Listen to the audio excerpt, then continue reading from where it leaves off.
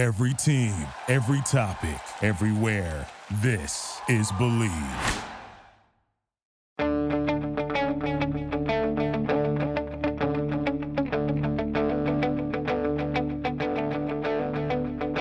Ich warte seit Wochen auf diesen Tag und tanz vor Freude über den Asphalt. Als wär's ein Rhythmus, als gäb's ein Lied, das mich immer weiter durch die Straßen zieht. Komm dir entgegen. Hello and welcome to Gegenpressing, the German football podcast from the Football Grad Network. I'm Chris Williams and I'd like to welcome you to our 5th season of Bundesliga, Pokal and national team German football coverage. If this is your first time listening, hello, it's nice to have you on board. And if you're one of our many loyal listeners, thank you once again for joining us to rip apart the very best of each matchday. This season, you'll notice a few minor tweaks, with more guests, more interviews, and more opinion than ever before. Later on in this episode, Manuel Veith is joined by friend of the show and Bundesliga journalist Stefan Bienkowski as they take an in-depth look at the big stories from matchday 1. But first, let's start the 2021-22 campaign off with an interview. Bundesliga International Chief Executive Officer Robert Klein joined Manuel midweek to share his thoughts on the league, the players and clubs within, and how the pandemic has affected the DFL at the very top. Mr. Klein, Robert, thank you for joining us. How are you doing? Doing pretty well, thank you much. I had a good break for the first time in a few years, and the season's about to start, so we're excited about that. So I'm pretty good. How are you guys doing? Doing excellent. Thank you so much for joining us. And ahead of the new season, what are you the most excited about? Well, look, everyone knows what we've been through, what we continue to go through, and I'm talking on a global basis here. I do a lot of international business. So the first thing that I really hope for is the continued, hopefully, positive direction out of this pandemic. It's not over yet, but hopefully that we are, with vaccinations getting onto the right level. The Bundesliga is many things. One of our taglines is football as it's meant to be. And one of the big factors for us is our fans. You know, without fans, it's just a sport. With fans, it's a whole experience. So I hope that we're going to be able to get fans back into the stadium soon. They are looking at how that can be, with all the clubs making their decisions with the local authorities. Health will always be first. That's important. But that's one of the things that I would like to see, is stadiums back with the fans.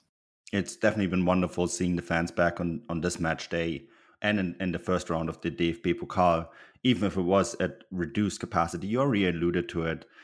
The Bundesliga brand is so strongly identified as, you know, through the fan experience. So how important is it for the Bundesliga brand to have fans back? Very important, but I think it's for any sport. You know, I was watching also the European Championships avidly. And I was, there was games there where there was quite a lot of fans, depending on the country that you were in, and it just changes the experience. I think we've done great work with technology and innovation to try and make it a broadcasting experience without fans, but it is not the same. Everyone will tell you that. So it's really important for us. It's important for the clubs. It's important from a financial standpoint for them. It's important for the viewing experience across the board. So that's what we look for. And then, of course, you know, if we look ahead at the league, you've got Bayern, who've got a new trainer in Nagelsmann, who's just turned 34, really very young. We've got Leipzig, who've brought in Jesse Marsch.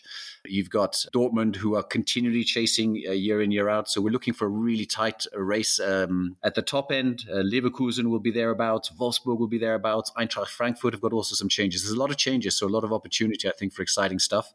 So that's what I also want. As I said, domestically, a great show. And I work also, as I said, heavily on the international with our partners in Canada, Sportsnet Rogers, and ESPN Plus in the US. So we want to give them great entertainment. Yeah, I have some questions about the title race now. I want to get to that in a moment. But before we get there, the elephant in the room, Delta. How confident are you that with Delta on the Vormarsch that we can actually keep stadiums open? Is there a sort of plan in place for the Bundesliga at the moment? That's the one thing I was saying. You know, if we've learned one thing, is that with this pandemic, you can't be certain of anything. Who would have thought a year on We were the first league to get back on the 16th of May. I remember it exactly, in 2020. And then a year later, we were arguably back to square one. So Delta is a problem not just for the league, but for all sports and for all businesses and for international. So I can't say. All I can say is that decisions are made with the clubs and the local health authorities in their Bundesland, and they take it. They're currently deciding exactly how they're going to do it. So I wouldn't want to turn around. I hope it's going to be great, right? I hope that we'll slowly get from half full to full and that there's no backward step. But we have to take it one day at a time, and there's no point in predicting anything else. I remember speaking to Christian Seifert at the time when the Bundesliga came back, and he stressed how important it was to get the ball rolling again, even without fans. How big has been the COVID impact on the health of the league? If you read the articles, the specialist press, you know that it's been significant, really significant. A lot of for the clubs, their match day earnings are a big contributor to their overall. In terms of international business, where I'm very active as well, the pandemic has exacerbated situations which were economically challenging already in Latin America, in Asia. China has seen a big shrinking in the sports business generally, and therefore that also has an impact back into the league and onto the clubs. So it's been, the only word is significant. We are now turning that curve and going back into sort of growth mode. And I say that cautiously because it's not going to happen overnight. Sports and top level sports remains a key driver to viewing and to entertainment. And therefore, one can be hopeful with the Bundesliga and other top leagues that the rebound will come, I hope sooner rather than later. But we have to step cautiously. There's no point in saying it's all done and now the worst is done. There's going to still be some tough months and possibly year ahead. You're speaking about growth, which makes me slightly optimistic there, Robert. What worries me as an observer and as a journalist is when I see a club like PSG spend essentially Playmobil money on a player like Lionel Messi. In the Bundesliga is very much more conservative when it comes to bringing in star power, and has a much more conservative and financially responsible approach than many other clubs around the world. How do you see that growth, and is there anything the league can do to essentially counter what big clubs in other leagues are doing in order to facilitate even more growth, maybe by bringing in some star power? Look, we have to work within the confines of the Bundesliga and the rules and regulations that we have, which is through a very clear licensing system to be a Bundesliga club of certain respect. And I think it is, as you say, universally recognized to be well balanced and also driven in a way so that you can have manageable business, right, long term. So we work within those confines. There are financial fair play regulations, across the board. Are they working as well as they should? You can question that, but at the Bundesliga and in the DFL, we will continue with that licensing. And then in terms of the growth, both nationally, nationally, the Bundesliga is absolutely huge. The penetration and the attentiveness through the countries is unbelievable.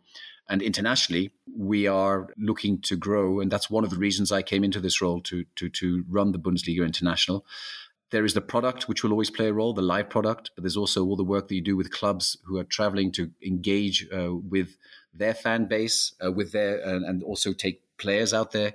We've also set up very strong offices locally to be able to then deliver global marketing.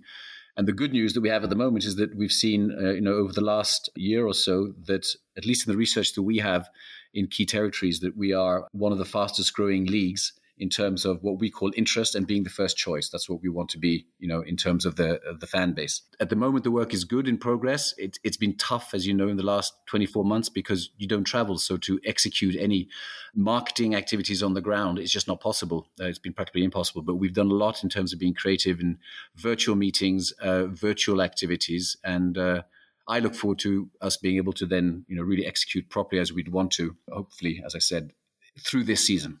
How important do you think is a title race to even further grow the brand of the Bundesliga abroad? A title race is absolutely important. And that's why in the last years, it's been good that people have got closer to Bayern. And of course, the question is, Bayern winning it, does that, isn't that just easy? Bayern do an unbelievable job and they've got a chance to go for a 10th, which would be crazy.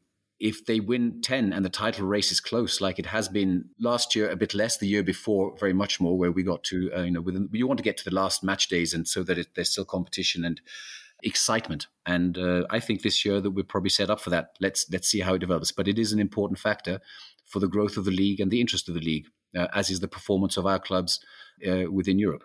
Is there any kind of incentive from the league to ensure that Bundesliga teams take, I mean, it's now 3 European competitions, UEFA adding the Conference League as well. Is there any sort of incentive to say to clubs, look, it's actually very important for our brand internationally to do well in UEFA competition? Yes, I mean, there's a mechanism which performance is important in the international competitions. But in the end, it's the clubs that have to do that, right? That's they have their performance criteria, and the league certainly cannot tell them you must deliver that. That's not the way it is in sport, right? You have to do the best. But what we know from international business is the performance of our clubs in the international competitions, and that is primarily, of course, UEFA European competitions, is a driver for growth. Yeah, I can definitely see that. And one big driver for growth, and especially over here in North America, has been all the North Americans, whether it's Alphonso Davies, Tyler Adams, and now Jesse Marsch. How excited are you to have someone like Jesse Marsch? And I don't want to down too much on Pellegrino Matarazzo, who has done a fantastic job at Stuttgart, but hasn't been quite as recognized of a name in the United States. But how excited are you that in Jesse Marsch, you have a head coach who is not only at a big club now, but potentially could be challenging for the title? It's great. And he is an outstanding coach. Funnily enough, I also spent some time in Salzburg, so I've also watched a lot of his development and his training and football with the Red Bull Salzburg. And he really produces exhilarating football. He's a good communicator.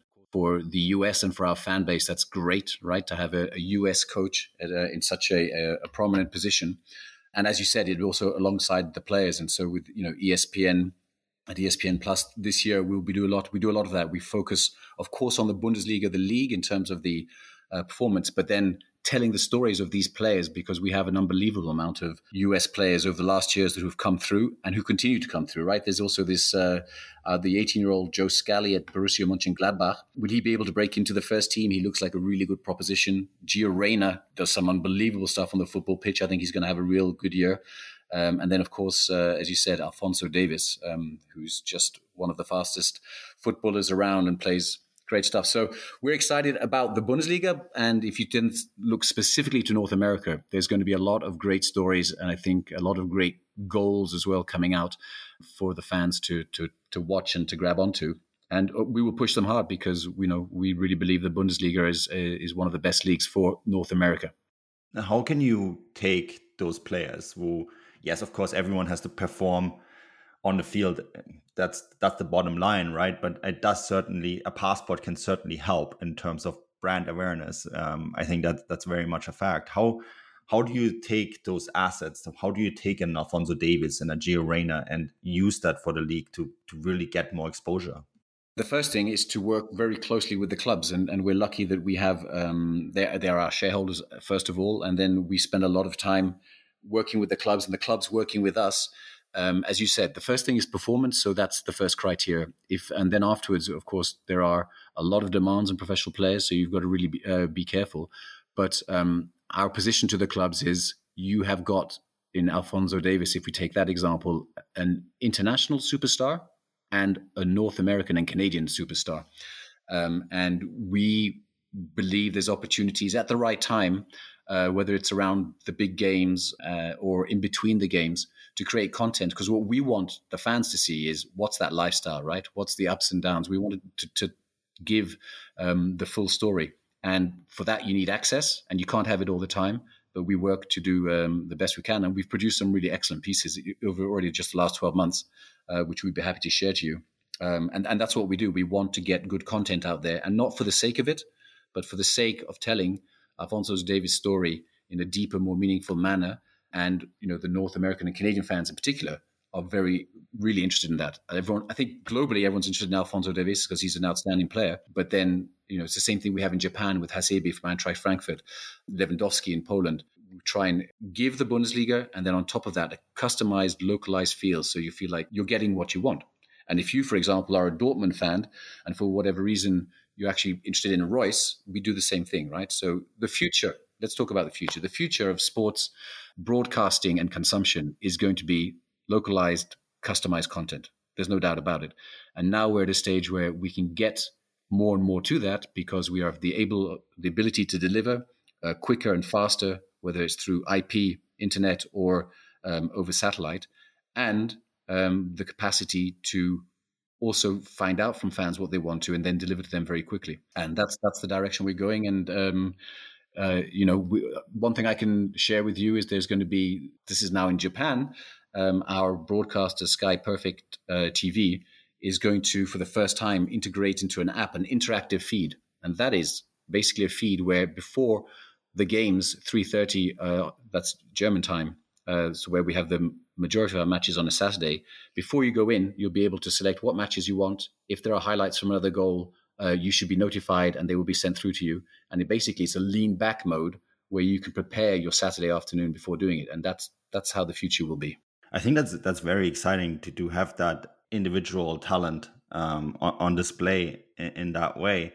And I kind of want to move from that to the big clubs that we have in German football. When you look at Bayern Munich seems to be over everything. But in terms of some of the other big teams that are now, in the second Bundesliga, are you at all worried about having someone like Hamburg or Schalke in the second Bundesliga? Is that something that you miss? Or is that maybe an opportunity to get the second Bundesliga into more households across the world? As you say, they are giants, and they are this season in the second Bundesliga. It's what makes football, right? Promotion and relegation. This is why we, hang on to it. It will definitely, I've already had more requests for the Bundesliga 2 than you would have in a normal year. They will fight very hard, to get back up. I think it will be very interesting. I would love, Schalke, Hamburg, you feel should be in the Bundesliga, but you've got to perform to get there. So it's going to make for a hell of a season in the Bundesliga 2 because it's a tough league, also with a great fan base, which hopefully will be able to come out. And I'm quite excited to see how that's going to turn out. Then one of my final questions is, why should you still tune in on the Bundesliga and maybe look beyond the whole Bayern factor and really enjoy the league? Because both of us know it's a fantastic product, but what is it that really defines this league, and why should a neutral start watching it? That's a really good question, and I love answering it because there's so much potential, and this is what we're working to get those stories out there. A great story is of how the pressing game, which was basically developed in Germany, is not known all that well. And there were a few coaches that were behind it, but one of them who's not known so well is a guy called Wolfgang Frank, who Klopp worked under at Mainz. And then Ralf Rangnick, who's known much better, also went and developed that. And the reason why I say this is because it developed a style of football that we still see today, and which, by the way, has then been taken around the world, right? Which is the high-level pressing game, where you pressure. And what happens with that is that you're getting high intensity for the majority of the game, and it allows for mistakes to be made. It allows for open situations to come, and is one of the reasons why also the Bundesliga has, for the last 20 years, it's the league with the most goals scored every season. So you're going to see goals. You're going to see in normal times, non-pandemic, you're going to see unbelievable stadiums full, the fullest of any league globally. And not just that, but the fans who are just so involved with their community and their clubs create unbelievable choreographies. So you really have an experience. And that's why we try very hard. Once we've got a partner, whether it's, as I said, ESPN in the US or Sportsnet, we get journalists and try and get fans over so they can experience it, right? Because it is a unique match day experience. So there's the fans, there's the match day experience. There is the actual goals scored, and there's the style of football. I am a football business executive. I am a football fan, and I watch a lot of it. And the football that you get, whether it's Leverkusen, Wolfsburg, Hertha Berlin, Union Berlin, there's a similar high-level intensity. Of course, coaches are different and tactics are different, but it means that when you're watching a Bundesliga game, you're usually getting great entertainment. So I hope that if anyone is a neutral, that will at least pique their interest. So they go, yeah, I'm going to go check out that league. And then if there's a little hook, then hopefully they get onto a team, and then we find out what they want to watch. And then we can also deliver them an unbelievable TV and media product so that they get the information they need, the goals they need, and the stats they need on their favorite players or clubs. I can certainly attest to that, Robert. I think it's a fantastic product, and I think the Bundesliga is much more than Bayern Munich. So if you are tuning in, I think you should very much pay attention to the league and maybe don't just follow one of the big clubs. But Robert, that's about it from me. Thank you so much for joining us. It's been a pleasure. Well, thank you for the invite. We're always really happy to talk about our league and to have your interest. And also, you are, a fan. So I hope it'll be a great season. When I'm over one time in Canada, hopefully we'll get to meet up. 100%. Thank you so much.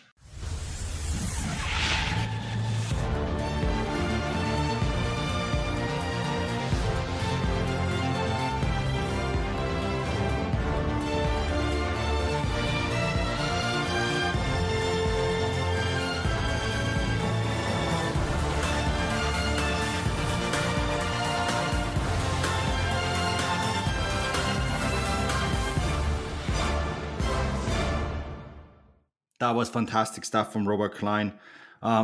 Very honored to be joined by one of the Bundesliga officials for this podcast. I mean, we've been doing this for a few years now and 5 seasons. Wow, time flies. Well, I'm joined now by Stefan Bienkowski to break down the first match day of the season. Stefan, how's it going? Yeah, it's going very well. Thoroughly enjoying the return of the Bundesliga. I thought I would maybe have a bit of a malaise from so much football over the summer, but as soon as that game started at Borussia Park, I was like, okay, this is proper football, and I'm absolutely ready for it. How are you? You good? What football in the summer are you talking about? Oh, sorry. Yeah, there was never any football. There definitely wasn't a competition that England almost won. So there's not much to talk about. I mean, I don't know from a German point of view. I don't know if even England or Italy is like a nightmare for German football fans. So let's just not talk about it. Let's not talk about it. June and July never happened. We can all agree on that. But yes, I think this is the match day, a start to the match day or a start to the season that we were all hoping for, that Robert Klein kind of pointed out in an interview that we're hoping for a title race. And I think a lot of people tuning in for the first time ever to watch the Bundesliga, and that's usually what happens right at the start of the season. People wonder, what's this league all about? What's going on there? And last year was very unfortunate because, first of all, there were no fans. And the Bundesliga is like no other league, I think, very much dependent on the fan atmosphere. So there was no fans. And then also Bayern smashed Schalke 30-0, which was unfortunate. So not a great start to last year. So I think a lot of people covering the league, working in the league, were a little bit apprehensive about the start this year. And Stefan, I think that Friday game to kick off the Bundesliga, that was probably the best advertisement we could hope for, right? Yeah, it was a tremendous match. It was great having fans back in the stadium. It was even just quite emotive watching the camera cut to fans in the stadium. You had Gladbach and Bayern fans sitting together, enjoying the game. And you could tell the players were quite enthused by it. And then the football on the pitch was outstanding as well. It was an absolutely crazy match. Like the first 15, 20 minutes were just absolutely nuts. Nothing less than you would probably expect from a Gladbach Bayern game. And, as we know, Gladbach took a lead and they could have scored more. Bayern could have scored plenty. It was a match full of chances and mistakes and drama. I had a great time watching it. I thoroughly enjoyed it. And I really do hope if anyone was only just kind of taking in the Bundesliga and wondering whether it's a one-horse race, I hope this game really underlined the fact that the season is up for grabs for a number of clubs. And Gladbach gave a really good showing of themselves. Yeah, I thought they were excellent too. I mean, of course, Bayern had the majority of possession. Once Gladbach did take the lead, they really quickly tried to put on the pressure, right? And in very typical Bayern Munich fashion. And it was almost a game of 3 parts, wasn't it? It was the first part where Gladbach did take the lead. And really, it looked like they were maybe going to score a second. And then there was a 30-minute chunk where Bayern were absolutely dominant, and it looked like they were going to storm back and eventually, after they did draw, then take the lead. But then really in the last 30 minutes, again, it seemed like it was actually Gladbach who were closer to win this game. And we have to talk about those 2 penalties, Stefan. I chatted a lot with Chris, our Bundesliga referee expert, who's going to listen to this and roll his eyes because he's editing this, right? And I think maybe those penalties, what do you think? Yes or no? Oh, it's quite confusing. I think Chris actually went back and forth on both of them a few times when he looked at them and then watched the replays and things. I thought the first one looked like a penalty. And I actually thought the second one did as well. I mean, I don't think they were really obvious, glaring mistakes from the referee. And obviously the second one went to the replay lounge or whatever you want to call it, HQ at Cologne, and they obviously decided it wasn't a penalty, which I was really surprised at. But the first one, Upamecano, I think it was clearly pulling on, I think it was Thuram's jersey. I thought that was obvious. But, if I was a Gladbach fan, I think I said this in the group chat at the time, if I was a Gladbach fan, I'd be more furious at Thuram missing an open goal, basically, or missing a one-on-one. And Gladbach did that so many times late on in this game. As you said, it was a game of 3 halves. Gladbach, great start. Bayern then took control and started squeezing the match, and Lewandowski got his goal. Probably could have scored 3 or 4 himself.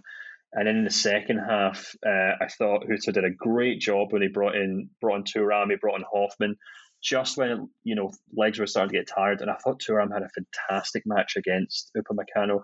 Completely turned him about 3 or 4 times physically in the air. He was pushing him around the pitch.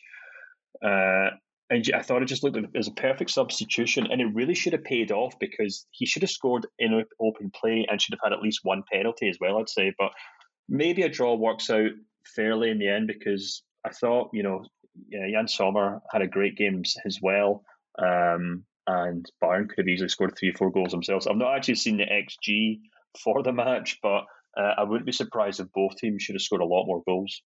Yeah, I know. I would agree with you. I think there's a lot there to discuss. Well, first of all, I think it was a bit of a blueprint of how you do play against Dayot Upamecano, because I think Thuram did a terrific job showing exactly what Upamecano's weaknesses are. And there's a lot of it was made of how Leipzig was weakened by Upamecano gone, and I mean maybe they were. We're going to talk about them in a few moments, but I think that Upamecano will come in to replace literally 2 defenders in Alaba and Boateng, isn't he? And I'm not sure his opening pass isn't quite as good as Boateng's. His vision isn't quite as good as Alaba's. His experience is definitely lower than both. And he does seem to struggle, although he's very physical himself, he does seem to struggle when a physical player is playing against him and really putting him to the sword like Thuram did. And I think that a lot of teams will have looked at that and said, like, we can turn either one of those defenders, whether it's Süle or Upamecano, and we can make Bayern hurt. And I think there's a lot to be said about that. I thought it was interesting how Gladbach reacted to those penalty calls, essentially saying, Lars Stindl saying, well, over the course of the season, this will balance out, right? You get some calls, you don't. Hutter saying to Nagelsmann in the press conference after the game, well, I think it should have been penalties. What do you think? Nagelsmann saying, well, he needs to look at the replay. And I think that was maybe the one bit where Gladbach were upset because the referee team didn't go to and look at the replay themselves on the field, right? And where they should have been, where Cologne should have interfered and said, like, look at it again. But, it is what it is. Maybe final one on this one. Stefan, what's your thoughts on Bayern's squad overall? I personally think they look very thin, and it appears they might not sign another right back because Stanisic had a very good game. But is it enough to make that decision on just one game based alone? Yeah, I think this Bayern team looked far too, I guess the lack of depth is the best word to use to describe it. I kind of made this point when I was kind of previewing the season in my newsletter, and you just kind of put together a kind of graphic of this squad depth in each position, and you have huge problems at right back. They'll probably struggle to find a Bayern Munich fan who thinks Pavard's an outstanding player for them, but he was a crucial player in the grand scheme of things because he was their only kind of proven, experienced right back in the squad. He gets injured, and rather than playing Bruno Sarr, Nagelsmann goes straight to Stanisic, which I think just goes to prove what he probably thinks of Sarr. across that back line. Davies had a good game, of course, but you look at that kind of the central back positions, and you've just made some great points about Upamecano, but there's also Nicolas Sula as well, who still coming back from a very nasty injury. He looked a bit lost in that game as well. And all of a sudden, there's a huge amount of expectation and reliance on Hernandez to just kind of step into his team and be the responsible central defender and the guy that Nagelsmann can build his defense around. Maybe he can be that, but he certainly wasn't that player for Hansi Flick last season. Hansi Flick certainly didn't think he could be that player because he very rarely used him in that role whenever he could avoid it. I think another real big issue for Bayern as well is the wide positions and in central midfield. I thought Gnabry looked tired. I thought Sané looked okay. I'm actually kind of expecting maybe a pretty decent season from Sané this season, certainly better than last year, but I thought Kimmich and Goretzka both looked really tired, and the big problem is that Bayern simply just have nobody who can step into that role. They brought in Musiala to replace Gnabry. They brought Kingsley Coman on to try and replace Sané, and it didn't really shake things up a lot. And I think that's the real concern for Bayern. They can maybe put out a strong starting 11 from any given match day, but Nagelsmann doesn't really have enough there to experiment with tactics, with formations, and if things aren't going Bayern's way, they don't really have enough depth on the bench to kind of change things. And I think that's where they're probably going to come unstuck this season. This might be a little unfair, but they actually remind me a little of Barcelona last season, where that team was kind of threadbare, and more often than not, they just kind of hoped that Lionel Messi would win the game for them. Bayern Munich are a bit like that with Lewandowski, maybe Müller to a lesser extent this year, because you look throughout that squad and there are star players there, but if they're having an off game, there isn't a huge amount of strength or depth or talent on the bench that can come off the bench and win a game for them. Yeah, maybe final one, because you asked. The XG was 1.77 to 3.19. That covers all the Bayern Munich stuff. I'm curious to see how they're going to do in the DFL Super Cup on Tuesday. So let's move on to the Saturday games. And here's Holland. Straight in, power, precision, pass, 1-0! Marco Reus! There goes the beer! Wunderbar! Stefan, there was a lot of action on Saturday. It really was. I mean, when you look at the results, it's exactly how we wanted the leagues to start, isn't it? And there was a few things that stood out to me. First of all, Stuttgart 5-1 against Fürth. Yes, newly promoted side, but I thought Stuttgart were brilliant, and knowing how they did last year, I thought they would do well again this year. But that's a fantastic start. Another one was that the start for me is Hoffenheim. You said before we went on, and you didn't expect Hoffenheim to do this well, and yeah, they're 4-0 against Augsburg, an Augsburg side that has done some really good business in the window and is probably not quite done yet either.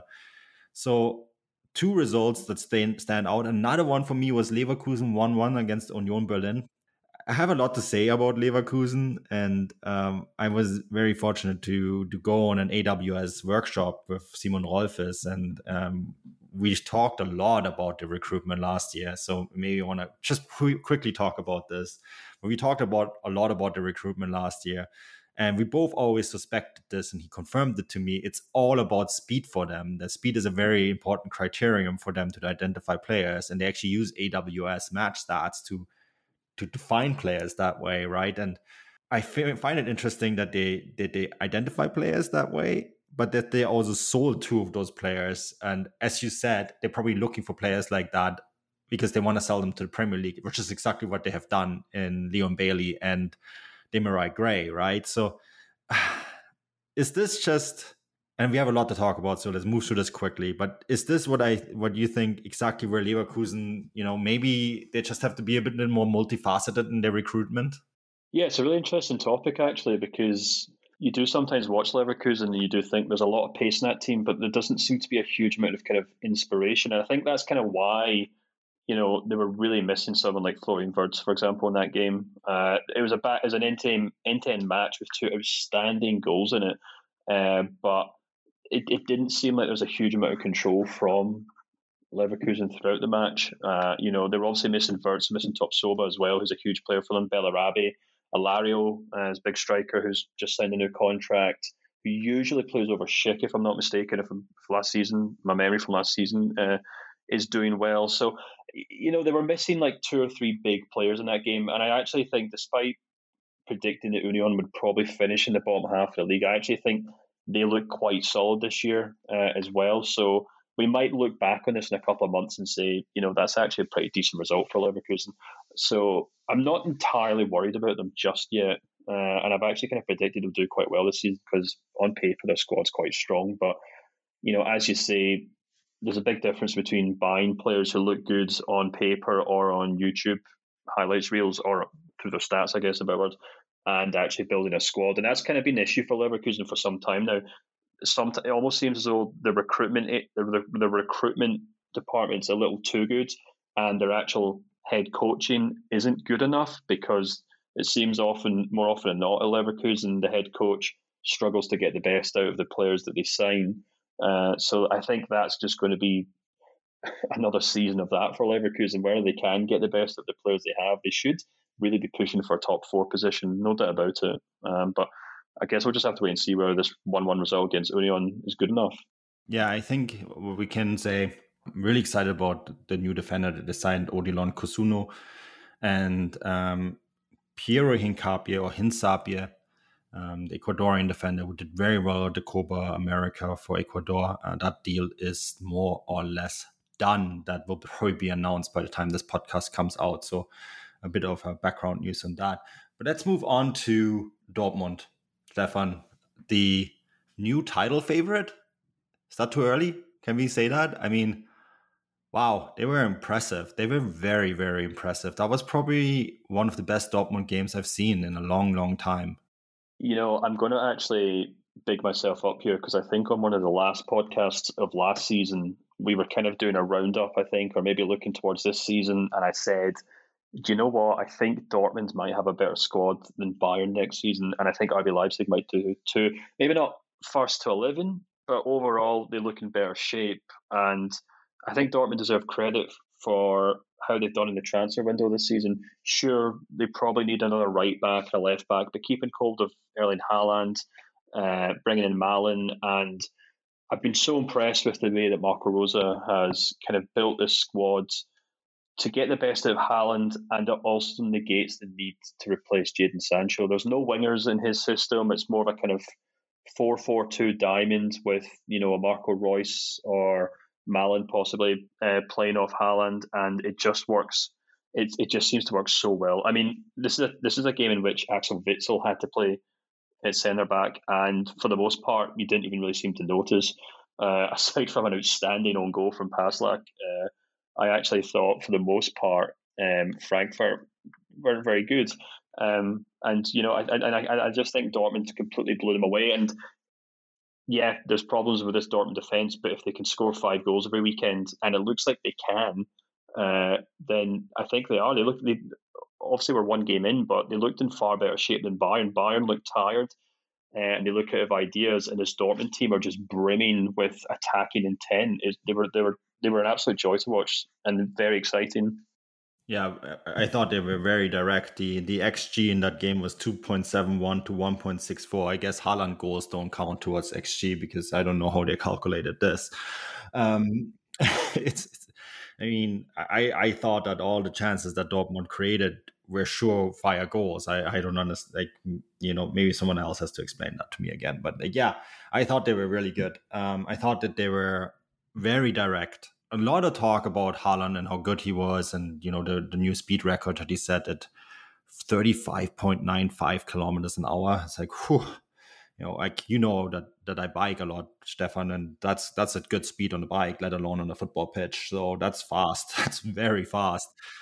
A lot of talk about that, but Marco Reus is someone I want to point out in this show, because whether it was with Lewandowski, whether it was with Aubameyang, and now with Haaland, he gets the best out of these players, doesn't he? And Sancho is gone now, so that relationship, we can put that to bed. Sancho, best of luck in Manchester. But Reus looked in fantastic shape in this game. Him deciding to skip the Euros, probably the best decisions he's made in some time. And I think that when you look at his form in particular, he was absolutely brilliant. And you also get the sense that him and Haaland just really work well together. They almost have this blind trust knowing where the other player is going to be, because the first 4 goals, they pretty much created in unison, didn't they? And I think that's really what people forget. It's not just Haaland. This team isn't just Haaland. And I thought to myself when it was 4-1,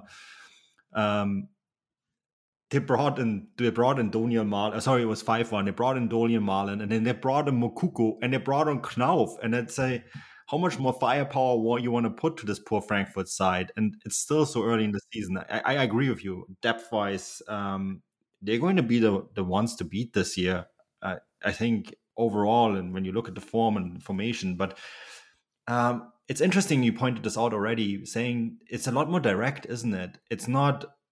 When you had Sancho, the game would always be played wide. It seems like under Rose, it's the ball forward as quickly as possible to Reus and Haaland, and then directly to goal. I was just trying to think about what's changed with Reus, and I think it's tactics, but I think it's also his fitness. Like, for example, his first goal yesterday as we're recording, a left-footed shot across the face of goal. I honestly don't think Reus scores that goal last season, because if you look at his XG from last season and the goals he scored, more often than not, he actually missed chances that he should have been scoring. I think that comes down to just fatigue, tiredness. When a player's feeling peak fitness, they got their head straight on. A striker scores those goals when they're tired, when they're feeling a little unfit. They lose. They don't score those goals. That's, maybe I'm oversimplifying it, but that's how I tend to view it.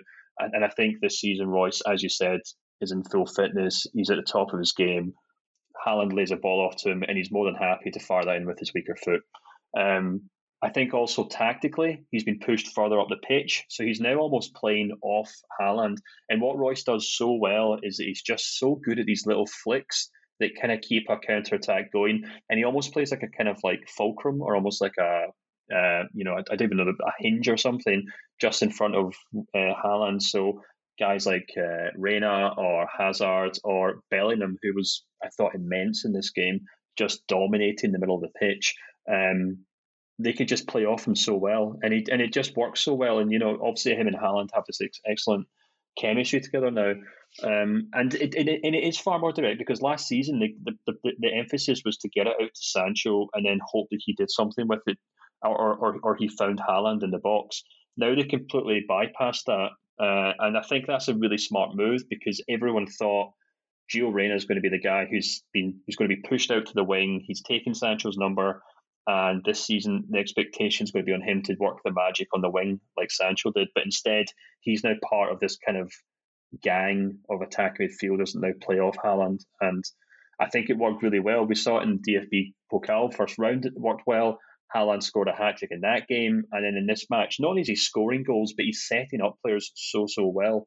And yeah, it just seems to work really well. And you must think ahead of the Super Cup game that Bayern are going to be absolutely terrified by how to deal with not just Haaland, but Reus, Reina, Bellingham, etc. Yeah, I'm looking forward to that game. I know it's a Mickey Mouse Cup, it doesn't matter, but I think it will set the scene for the rest of the season. Final thought on that game from me, I thought it was interesting how the camera right away switched to Edin Terzic, who may or may not be Marco Rose's boss this year. That's going to be an interesting dynamic, and I think an interesting one to watch. But when the final result came in, the camera right away went on his face and him laughing, and he's obviously very much involved in what's happening at Dortmund. So that could be good news, but it's going to be an interesting power dynamic. But yeah, let's move on to the other title favorite. It's the outswinger, and the header was on target from Stefan Bell, and it's been put into the back of the net by the skipper. Musa Niakate gives Mainz liftoff. How about this for an early scoreline? Mainz 1, Leipzig 0. Before we talk about Leipzig, very sad news, and Sunday news, Sunday morning news, Sunday, wherever you are, midday news. Gerd Müller passing away, probably the greatest striker that has ever lived. He's been very sick for a few years now. He's age 75. So our condolences to family, to Bayern Munich, where he was a legend. Very sad news to kick off a Sunday. But on the field, Leipzig, Stefan, I think we all had a ton of expectations in Jesse Marsch. We had a ton of expectations in this team and the way they were going to play, and the way they're going to play direct football, fast football, attacking football, high pressing football. And we saw all of that on Sunday, but we saw it from another former Red Bull coach in Bo Svensson's Mainz side, didn't we? You know what? Again, I'm going to big myself up here because when I did my predictions, I picked Mainz for 5th place, maybe 8th place, I think. Maybe 5th's a bit high. Because I am a card-carrying member of the Bo Svensson fan club. I thought he was possibly the best manager or head coach in the Bundesliga second half of last season, and I fully expected him to continue working miracles at Mainz this season, and that's exactly what they've done. I think there's so much expectation on RB Leipzig, not really because Marsch has come in, but because of the squad that they have.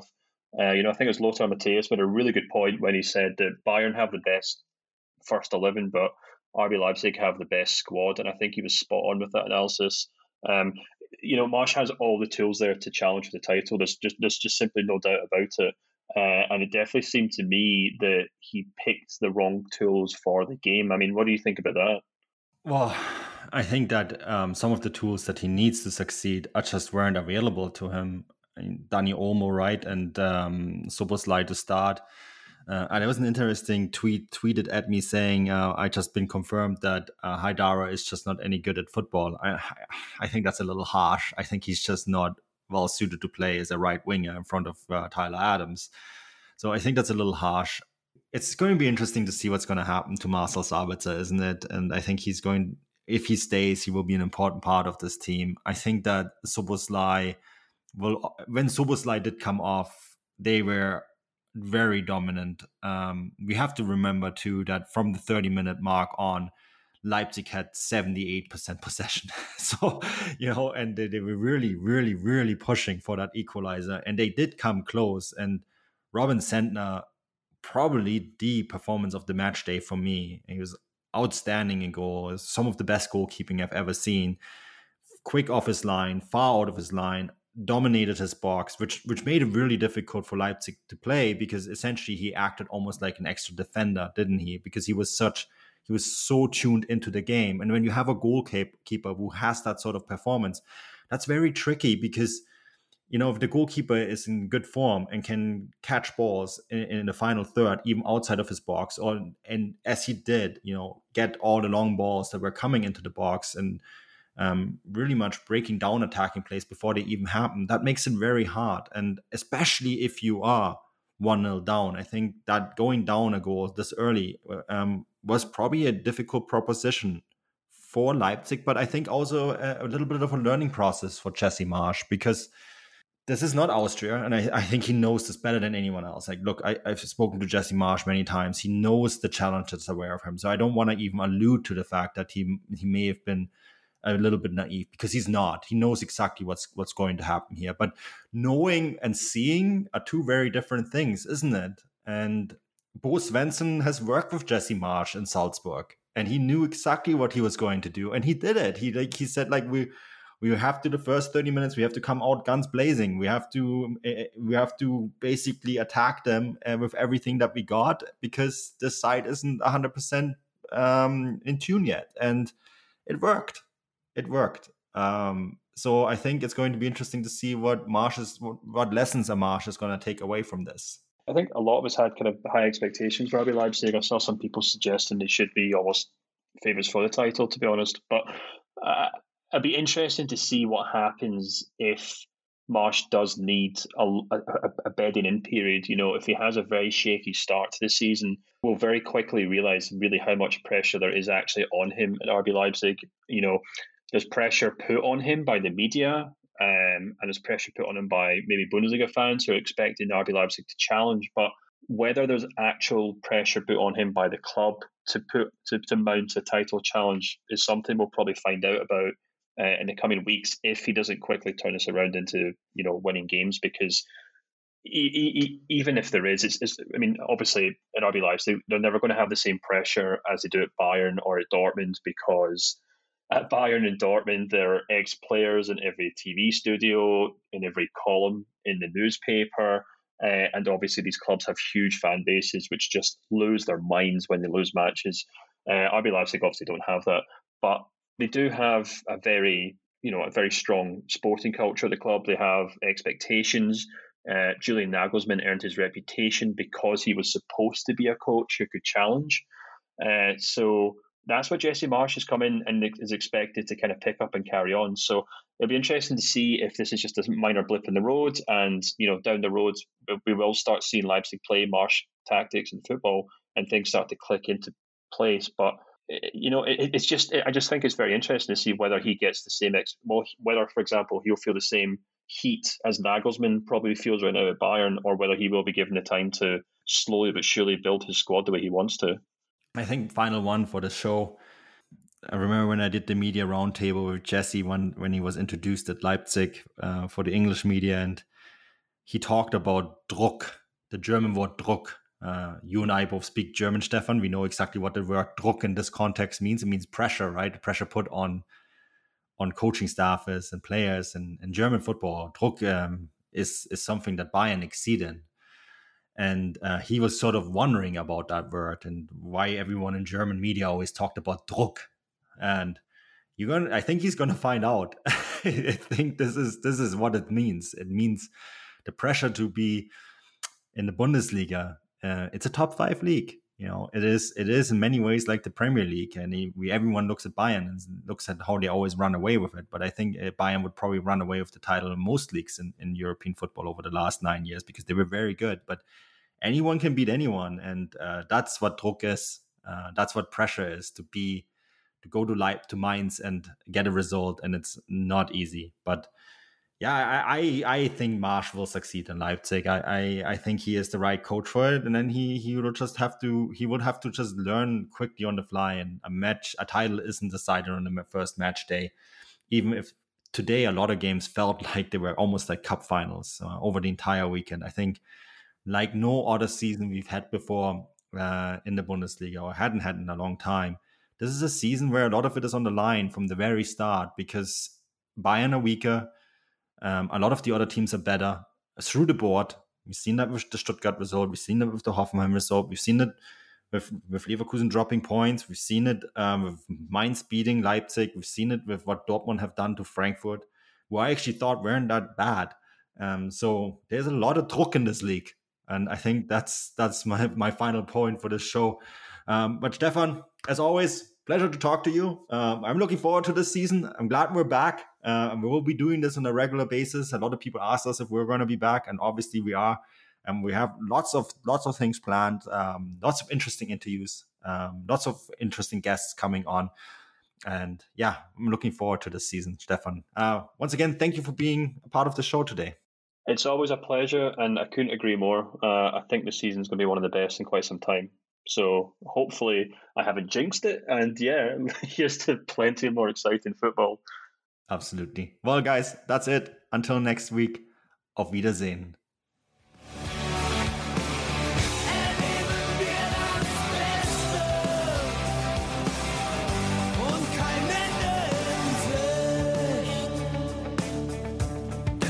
Ende in Sicht.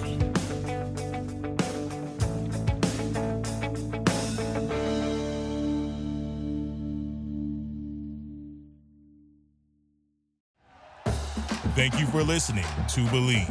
You can show support to your host by subscribing to the show and giving us a 5-star rating on your preferred platform. Check us out at Believe.com and search for BLEAV on YouTube.